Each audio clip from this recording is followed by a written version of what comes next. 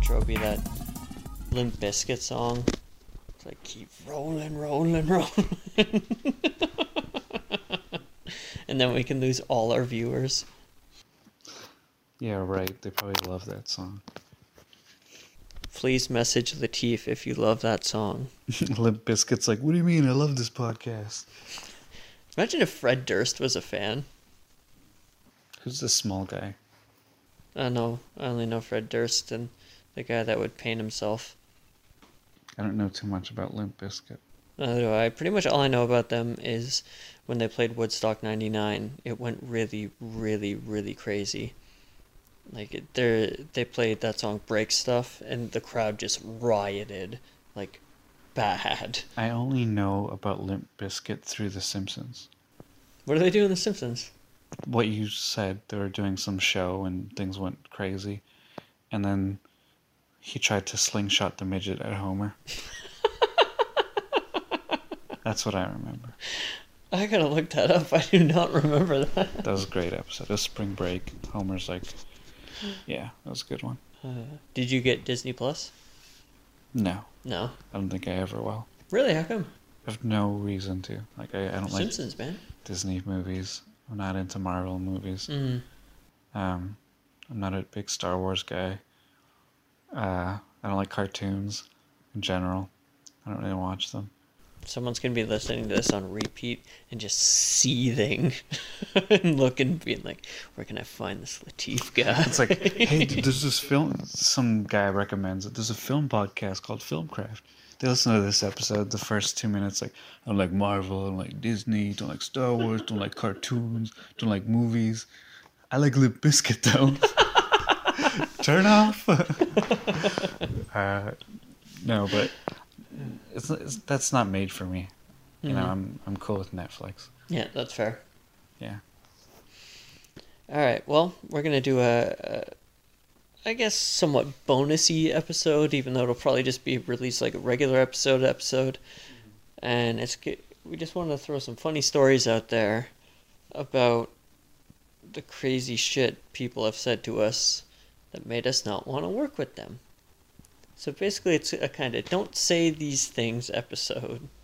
Red flags. Yeah.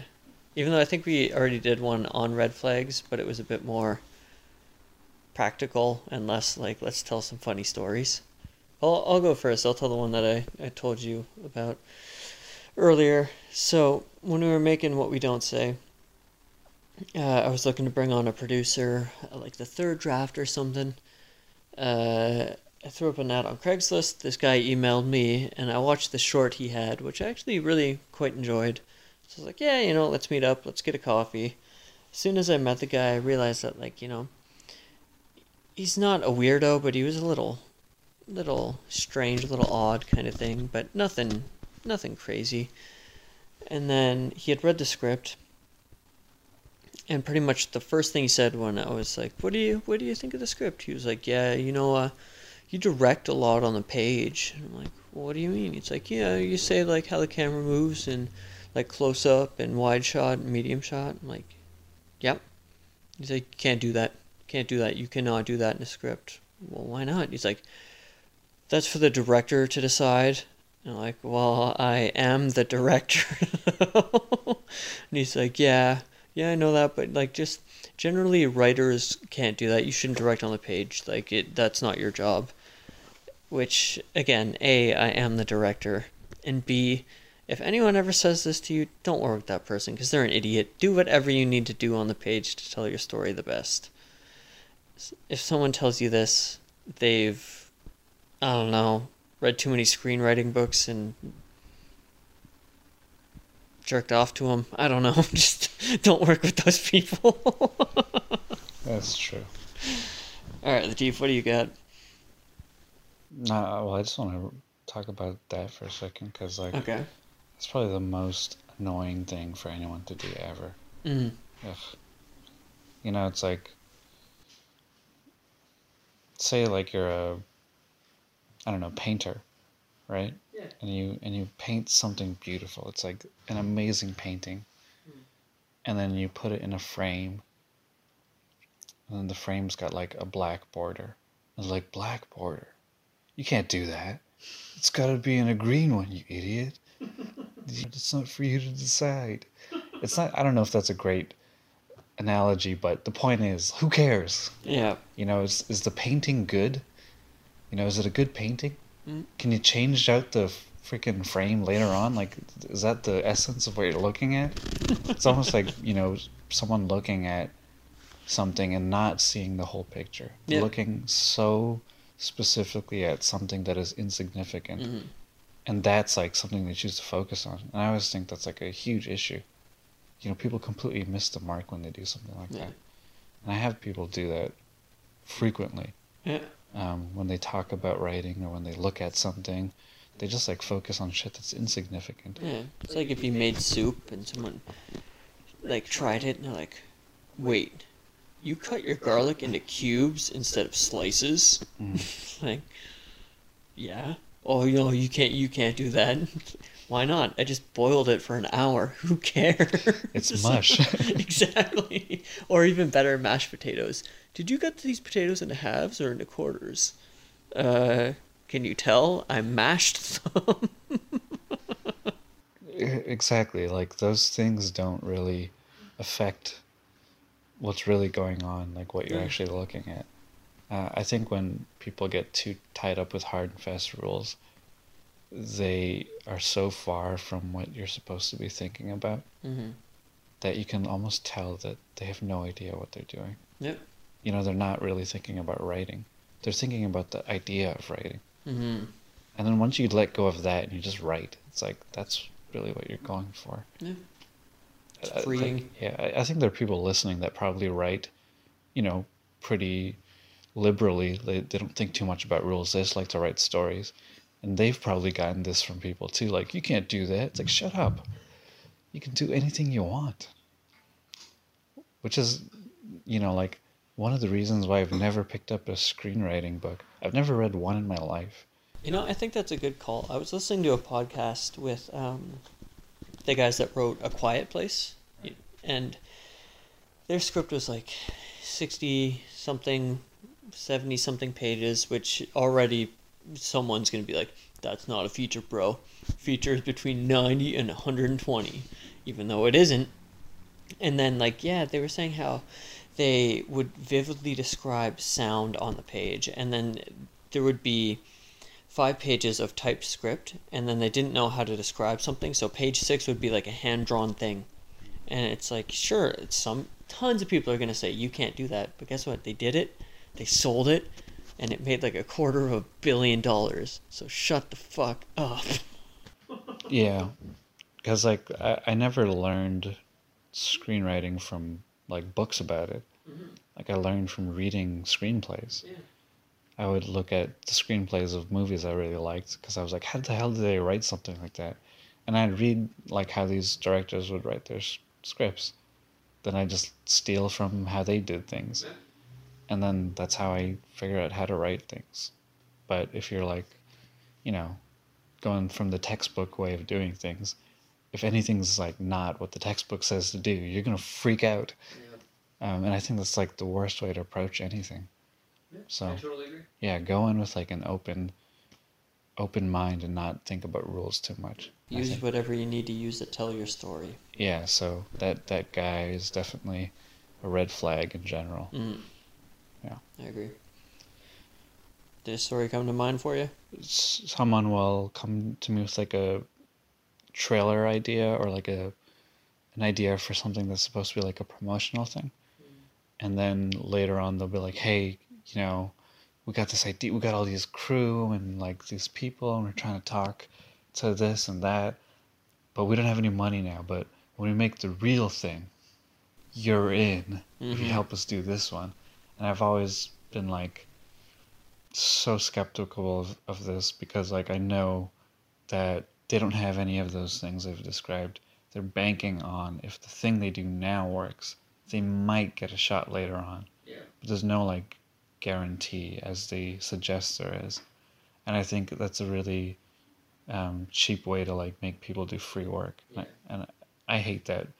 Because like I can see it and I usually just be like, nah, I think it's a dumb idea. If you can't pay me for this, like how can I trust you later on? You could just be like, no, fuck you, we're big, we're gonna get a real guy, you know. Um, so Which is probably what they would do if they actually struck it big. probably, Yeah. even if they did, you know, end up getting like the deal later on, they're not gonna get you. They're gonna get the best guy out there.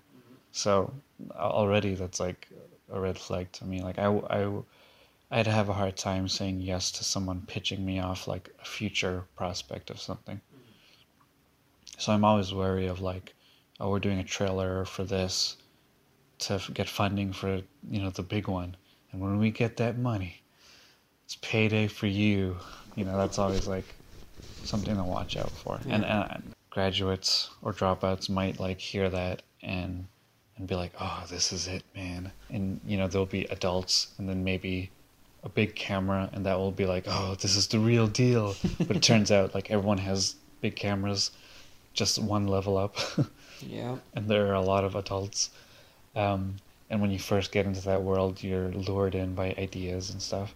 But you got to be careful because ultimately, once you get to the same level as everyone else, you're like, wait a second, you're all faking it too.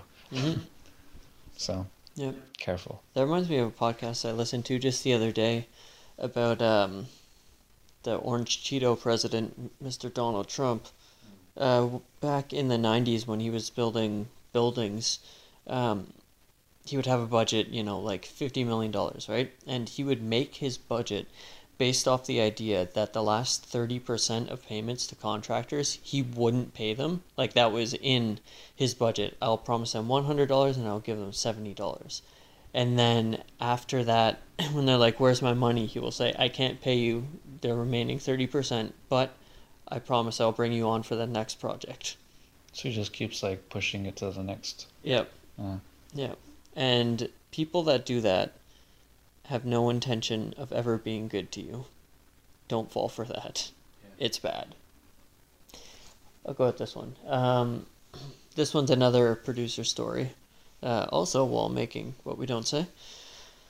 If you ever meet up with someone and you're getting really good vibes off the person, but they ask you for money up front, specifically more money than you have up front, be very wary. And this person I met, she was actually fantastic. I really, really liked her. She had a decent amount of experience. She was excited about the project. A few of her notes were like, okay. Like there's a section in French in What We Don't Say. And I remember her saying like, well, is it going to be in French? I'm like, yeah. She's like, is it going to be like Quebecois? I'm like, yeah, probably. Like the actress we have is Quebecois, and I don't really see any reason to change it. She's like, well, what about France? Maybe we just make it a generic French accent. I was like, yeah, maybe, but if a couple people in France happen to see our movie and they don't like it because of the Quebecois accent, I'm not too heartbroken about that. Which actually happened in New York, too. One of the audience members was from France, and she didn't believe that Rachel actually spoke French because of the Quebecois accent. Really? Yeah, she still loved the movie, though, so which is good news. But anyways, I really liked this producer. She had some good experience. She seemed to know a decent amount about getting the movie out there, but she was like, before we even filmed this, I think she was asking for $3,000 or $4,000 up front for like costs to do promotional materials and make posters and get together pitch packages and send to potential people that might be interested in it and whatnot. And I'm like, okay, I understand where you're coming from, and if we had more money, it would be a fantastic idea. I would say do it, but you're asking for half of our budget, and I can't do this. And I told her, like, look, if I give you this money, this movie's not going to get made, so do I want a bunch of promotional material, or do I want to have a movie? And she was like, okay, well, I understand that, but if I'm doing this movie, I need this money for these materials. And I had to be like, okay, well, I guess I appreciate your honesty, but it's not going to happen at this point.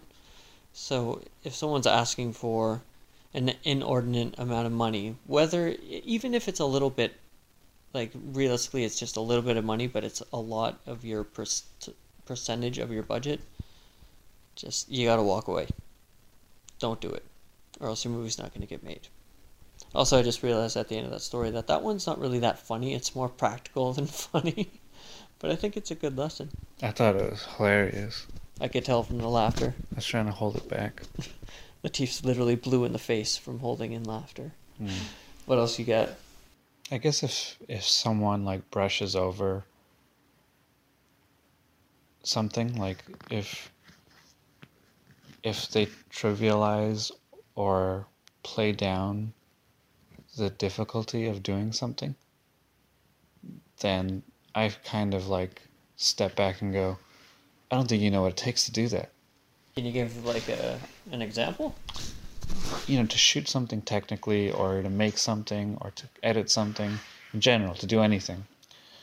If someone plays it down like it's not difficult, or like, oh, it'll be easy, we'll just like do it. We'll just go shoot it. Yeah, then I always go, you have no idea what you're talking about.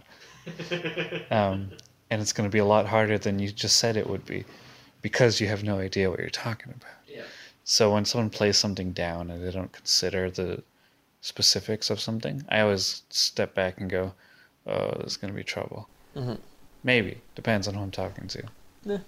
If I don't know them, then I'm a little more cautious. But even with, you know, someone that you know or have worked with, someone's like, yeah, it'll be easy, then you got to like try to like talk to them and figure out what they mean by that. Mm-hmm. I never take that into consideration, especially if like the person I'm speaking to is like not a hands-on person. Like if you're not someone who like, you know, gets stuff done, I pry sometimes, or I try to like ask questions. If I get anything like, we'll just like do it. You know, like, what do you mean? Like, how many people? How many days? What are you going to use? How are we going to get there? Where are we going to shoot? Like, I'll start going a little aggressive to really make them think about these things. And then they start to go, oh, yeah, I guess we need that and this and this and that. It's like, yeah, exactly. We can't just do it. So to me, it's like I have a hard time when someone just trivializes something that's more complicated than it is. Because, like, there are times when I go, yeah, I can just shoot it. But I can. Yeah. You know, I know the process from top to bottom. And you have what you need. Exactly. I know how to get it and deliver it. But some people, you know, they can just say, we'll just do it. But they have to, like, call 6 people to do the thing that they're talking about. Whereas, like, you can say, we can just do it, and just 2 people go out and do a pickup. Like, we've done that a million times. Totally. But if you are just like, yeah, we'll just go shoot the space thing. And it's like, what? You know, just go to space and shoot it. There's a lot of gray area between we'll just shoot and then the space thing. There's like, how are we gonna, you know? So I'm always like, I'm wary of when someone like trivializes anything production-wise. Ask questions. Never just go along with it, because you'll end up paying the price later. I think that's a fantastic suggestion. Okay, so we've both done 2. I think this will be interesting to end on this one, because it's from both of us. And as soon as I start telling this, you'll know exactly where it's going. But it'll be interesting to get both perspectives. So, actually, I'm going 3 for 3 with the producer things. When we were making What We Don't Say, we met with this potential producer who brought his producing partner, who happened to be a sound guy for some reason. And we had sent them party stories. They had read the script. The one guy was fairly cool, but his sound guy partner was just a nightmare. I remember being like, oh, well, you know, what do you think? And he was like, well, let me tell you about party stories. I don't know who shot that thing. They need a gaffer. It looked terrible. and I was sitting right there. We're all at a small table, and he's just laying into us. Just saying, like, not the worst stuff in all fairness, but not great stuff by any stretch. And then we were like, okay, well, if we brought you guys on, like, you'd be producers, so what would you charge for sound? Thinking he'd be like, well, I'm a producer, so 0. which is half the reason we wanted to meet the guy. He's like, well, I charge $1,050 per day. Keep in mind that I have a wheel cart. That means I need a van for every location we go to. And, what was his saving grace? He's like, I will work for deferred payments. Like, we're making a $6,000 movie here, right? Like, if we paid you, we would go over budget by 30% just to pay you. And then he started making suggestions of, like, we should hire an orchestra for our score. It's basically just, like, every red flag I could think of. And last episode we talked about how to give notes, and you kind of feel it out, and you're not a dick about it. This was just, like, blunt force trauma, man. But it wasn't even helpful. No, not It at all. made me want to jump across the table and choke him. I was like, what's wrong with you? Yeah, like, what was your perspective of all of this? Because, like, I'm pretty sure we were both jaw-dropped the entire time. Yeah, I was like, oh, this might be interesting. I've never met these guys. Matt says they seem reasonable. The one guy. Yeah, you never met the other guy. Not the guy we're talking about. And, the issue is, like, at no point did they sound like they could imagine us making the movie that we're trying to pitch them. They're like, yeah, this is tough. I don't know how you guys... And in my head, I was like, man, like... Why are we here? Yeah, like, it's like, did you just come here to, like, spit on us? Like, what is this meeting about? They're just like, yeah, I don't know how you're going to do that. That sounds crazy. With that budget, like, how are you going to make this happen? And then just like, if they're going to help you on the film, they should, like, at least offer you some sort of, like, if I'm going to do sound on it, I get it's low budget, you can pay me, like, a smaller percentage of what I normally get paid since we're producers on it. It's like, oh, of course, that sounds fair. But it's like, you know what? You gotta pay me $1,050 a day. And on top of that, I don't do overtime. Oh, yeah, he did say that. And I was like, what the hell? It's like, what is this? Yeah, he's like, that's for an 8-hour day. Anything over 8 hours is time and a half. Anything over 12 hours, double time. I do not go past 16 hours. Yeah, and then he started breaking down our social media accounts and stuff. Oh, yeah. He's like, you have this many views, you have this many followers. And I was like, you got a lot of information in a very short time. The best part was he was ripping on how many, like, followers and likes we have. But when we went on theirs later, they had, like, 10.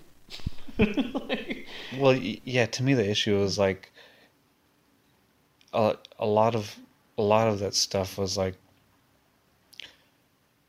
very discouraging. Yeah. Because, like, we've only been doing it for, like, a year now. But the difference is, like, we do this podcast, like, all the time.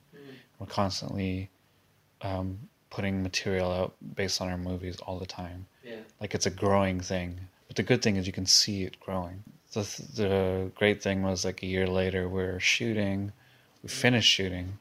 We got the movie finished, got the trailer out, we've sent it out to festivals, we've seen it play at different places. And it's almost like, if I could go back in time and slap him in the face and be like, you idiot.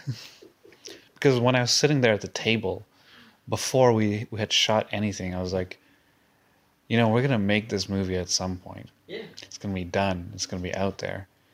And then at the moment, in this moment, why am I sitting at this table with these idiots?